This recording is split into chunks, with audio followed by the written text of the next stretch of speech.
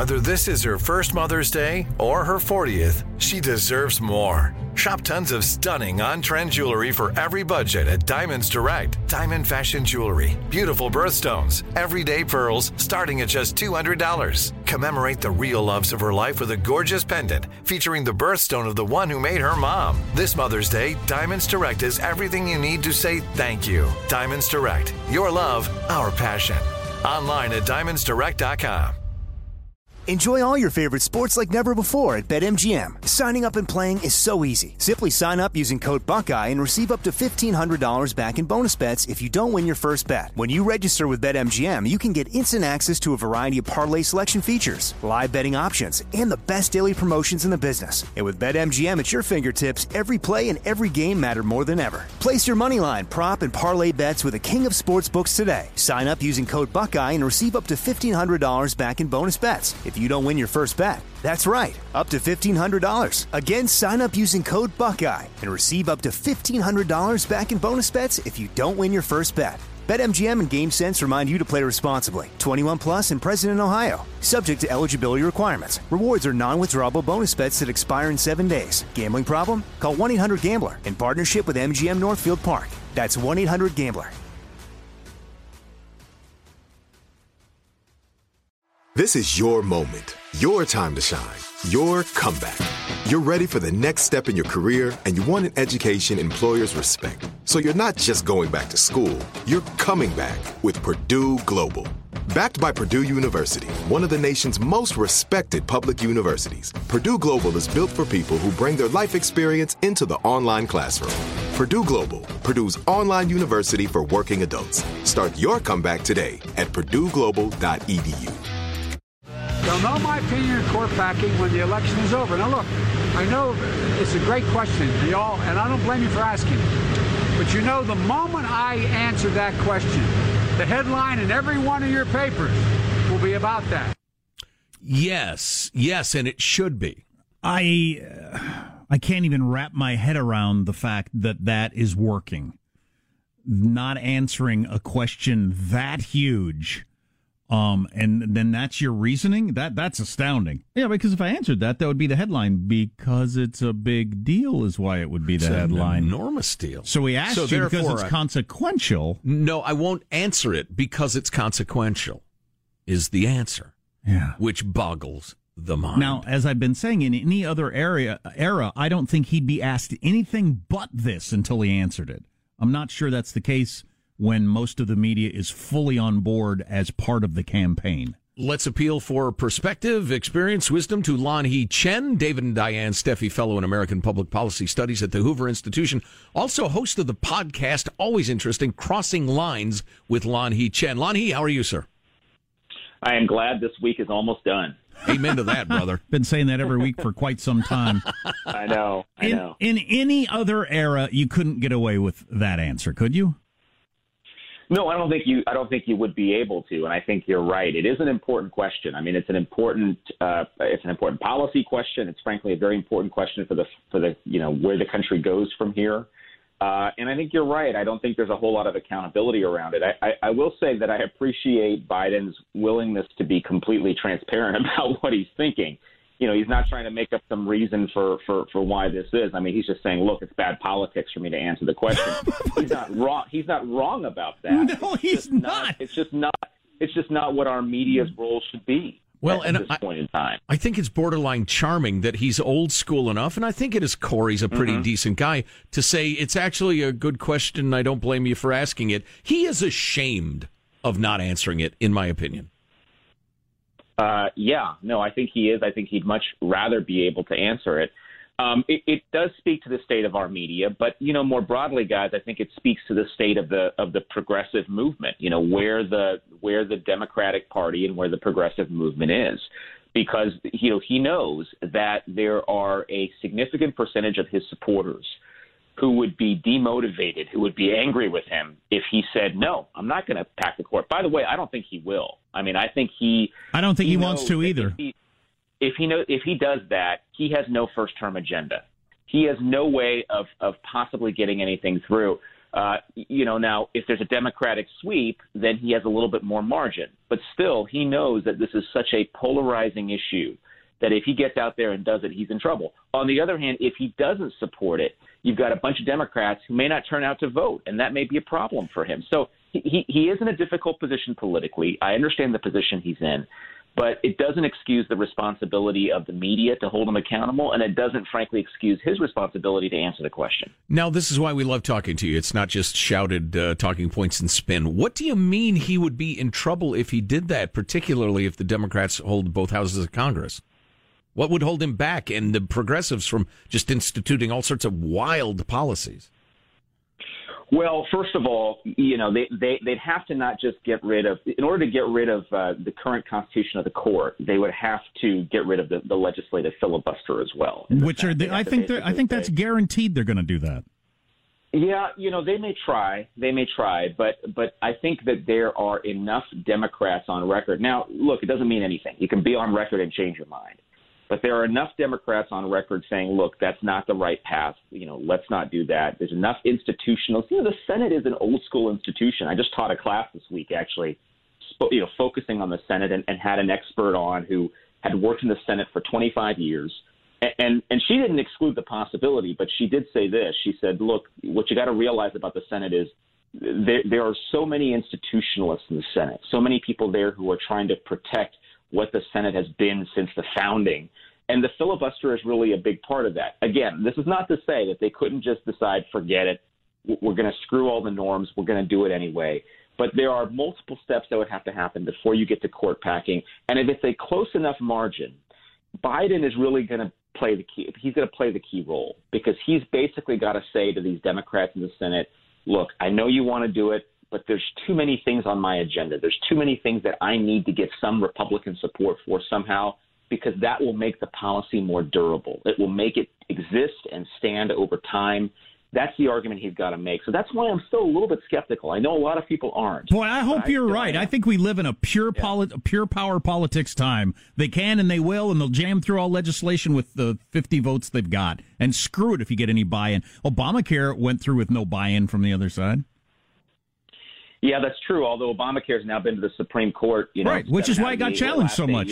That's why it got challenged so much. No, there's a reason to want to get buy-in on the other side. I just don't think anybody cares anymore.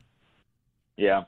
Well, and that's the sad state of our politics. I mean, there's a part of me that hopes that there is some effort to try and move us back to a different time, move us to a time when there was more consensus, more effort to try and come together. But you guys are right. This is a time of power politics, and we just finished watching Cobra Kai, which if you haven't watched it, is terrific. Man, I know so many people that are into that show, and my wife is just adamant she will not watch it. That's great.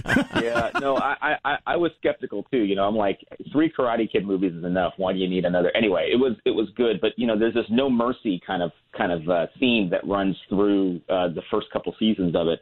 And I do think there is this kind of no mercy element of politics that's arisen now. So I totally understand where you guys are coming from. I guess I just have a little bit more optimism that maybe we'll be able to have a little bit more civility in our politics. Man, I hope you're right. Lanhee Chen of the Hoover Institution is on the line. How much trouble is Trump in Pennsylvania, without which he cannot retake the White House? Yeah, I mean, Pennsylvania doesn't look great for him. The public polling out of Pennsylvania has been pretty rough the last week in particular. What I keep coming back to is this. The polling, we've talked about this before, the polling depends on an assumption about who's going to show up to vote. And the Trump campaign's theory of the case has always been, look, we have all of these voters in Pennsylvania, Michigan, and Wisconsin who did not vote in 2016, who we believe demographically are going to be Trump supporters, who we can register and turn out. And that's going to change the electorate. Therefore, the polling is inaccurate. By the way, there's reason to support that case. It's not all just hot air. If you look at voter registration numbers, particularly over the last couple of years, the Republican Party has done very well at registering more voters than the Democrats have in the key parts of Pennsylvania that Trump needs to win. So I don't exclude the possibility. Yeah, polling is what it is. One of Trump's top turnout guys, though, got tackled on his lawn in front of his house, so that didn't help anything. He had a bad day. We all have bad days. Yeah, sure. I haven't had a day that bad, but there are other turnout guys who have shirts. Yeah. So I mean, I think a lot of this depends on how true that story is, whether they're able to make any changes. And look, Trump has got to be able to hold on to a significant percentage of people who voted for him in 2016, who were swing voters or who usually vote for Democrats, and he said, look, I'm going to give this guy a shot. And that's the dynamic I don't know about. I just don't know how many people who said I'm going to give him a shot in 2016 are signing up for a second go-around. That's the part I'm still a little bit unsure about. I appreciate your breath of optimism because I have been operating on the assumption Democrats take the Senate, filibuster's gone, and just it's now the House, and all kinds of laws are going to get passed and signed. I hope you are right and I'm wrong. Yeah, I mean, we'll see. There might be a nice Sizzler steak dinner waiting on the other side of it, but I feel like we just can't keep going like this. The pace, the level of partisan rancor, how much people dislike each other. I mean, this Pelosi stunt, the 25th Amendment stuff. Yeah, we're just getting tape Trump on that right now. She's holding a speech. Right. There's a perfect example from my side of the argument. It's not like she's some backbencher. The freaking Speaker of the House is pulling this maneuver today. Yeah, it's what the kids call trolling, I guess. Yeah. But it is really remarkable that the person who's third in line for the presidency basically isn't taking her job particularly seriously. And, by the way, pox on both their houses, that there's not more effort to try and get some kind of coronavirus economic assistance out the door before the election. I mean, this is remarkable that we're literally 20 days away from the election. We know exactly what the U.S. economy needs going forward. And neither side is willing to step up and lay down their arms to try and get this done. Of course, the Pelosi stunt basically guarantees, I think, nothing's going to happen. But this is really it's sad. It's a sad statement on where our politics is now. So you have kids. What age is okay for watching Cobra Kai? I think early teens is probably fine. I would say. I mean, there's some violent scenes, but it's going to get them into karate. They're going to want to learn karate. I want to learn karate, even though I have no physical capability to perform karate. Even I want to learn it. Wow. Asian man feels pressure to learn karate. It's uncomfortable for me. I can't figure out exactly why. So, Lonnie, I'm going to put you on the spot here, and I apologize in advance. When you were talking a second ago, I was thinking, one of my great things I try to remind people of about politics is politicians almost uniformly these days would rather have an issue than solve an issue. If I solve an issue, I can't get you to the polls with the promise that I'm going to solve the issue. When you deal with fresh-faced youngsters, maybe, or folks who aren't into politics much, finish this sentence. The one thing you have to remember about politics is... You mean when I'm talking to them or what they say to me? No, when you're talking to them. When you want them to start to form an understanding of the way politics really works. Yeah. What I say to them is don't forget what goes around comes around. Politics is a repeated game. And the players, yes, there are new faces that come in and out, but people tend to stick around for a while, and people have long memories. And that's kind of why I feel like at some level, this cycle cannot continue because we can't keep beating each other over the heads. We just can't. I mean, if you look back at American history, there have been a lot of polarized periods, but those polarized periods always somehow come to an end. Yeah, I pray to James Madison, George Washington. You're right. That's one of the problems with the youth movement is when you get older, you really realize that the whole balloon drop and the confetti and it's a new administration and everything's going to change forever. Shut up. The next election starts the next day, and the other party usually has a huge upset, and it's just. So you got to figure out a way to deal with this cyclical nature of this. Oh, boy. Lanhee Chen, David and Diane Steffi, fellow in American Public Policy Studies at the Hoover Institution, also host of the podcast Crossing Lines with Lanhee Chen. Always stimulating. Thanks so much, Lanhee. Hey, guys, have a great weekend. You too. I wish I knew the slogan of the Cobra Kai Dojo or something I could hit him with. Breath of optimism from Lanhee Chen. He thinks there's enough serious senators that would say, no, we're not going to do this. Right. And they'll realize, all right, the hot-headed children whose votes we just depended on, they got 2 years to cool off. They're screaming at me now. They'll be fine. Yeah, enough adults in the room. I hope he's right, and he is absolutely correct that we have had a number of times in this country where we're at each other's throats to the point of killing each other's brothers and sisters. Wholesale slaughter on the battlefield, to cite the obvious example. And we more or less healed and more or less came back together. So let's hope there's hope. We'll have to Keep hoping for hope, everybody. We'll have to tell you a little bit about Nancy and her 25th Amendment stunt that she's doing today. But I was just listening to it in the lunchroom. It was an absurdity. I think you'll enjoy it. Cool. Good morning. Armstrong and Getty. Are you still searching for your perfect place to call home? Well, now is the time to buy at Fisher Homes. If you're looking to move in before the end of 2024, May could be your last opportunity to start building your dream home and close before the year's end. If you're hoping to move in even sooner, Fisher Homes also has homes that are move-in ready and waiting for you, where you can start enjoying the benefits of homeownership even faster. Schedule your personal tour with a new home advisor today at FisherHomes.com and make this spring the season you find your perfect home sweet home. We went from normal life, healthy child to acute lymphoblastic leukemia, or B-cell ALL. The St. Jude team came up to get CJ via ambulance. Shortly after that, I noticed a rainbow. It meant that there was hope. We were driving into hope. To have hope is to have your child healthy, and we have that because of St. Jude. You can help kids fight childhood cancer. Please become a St. Jude Partner in Hope today by visiting musicgives.org. Tired of restless nights?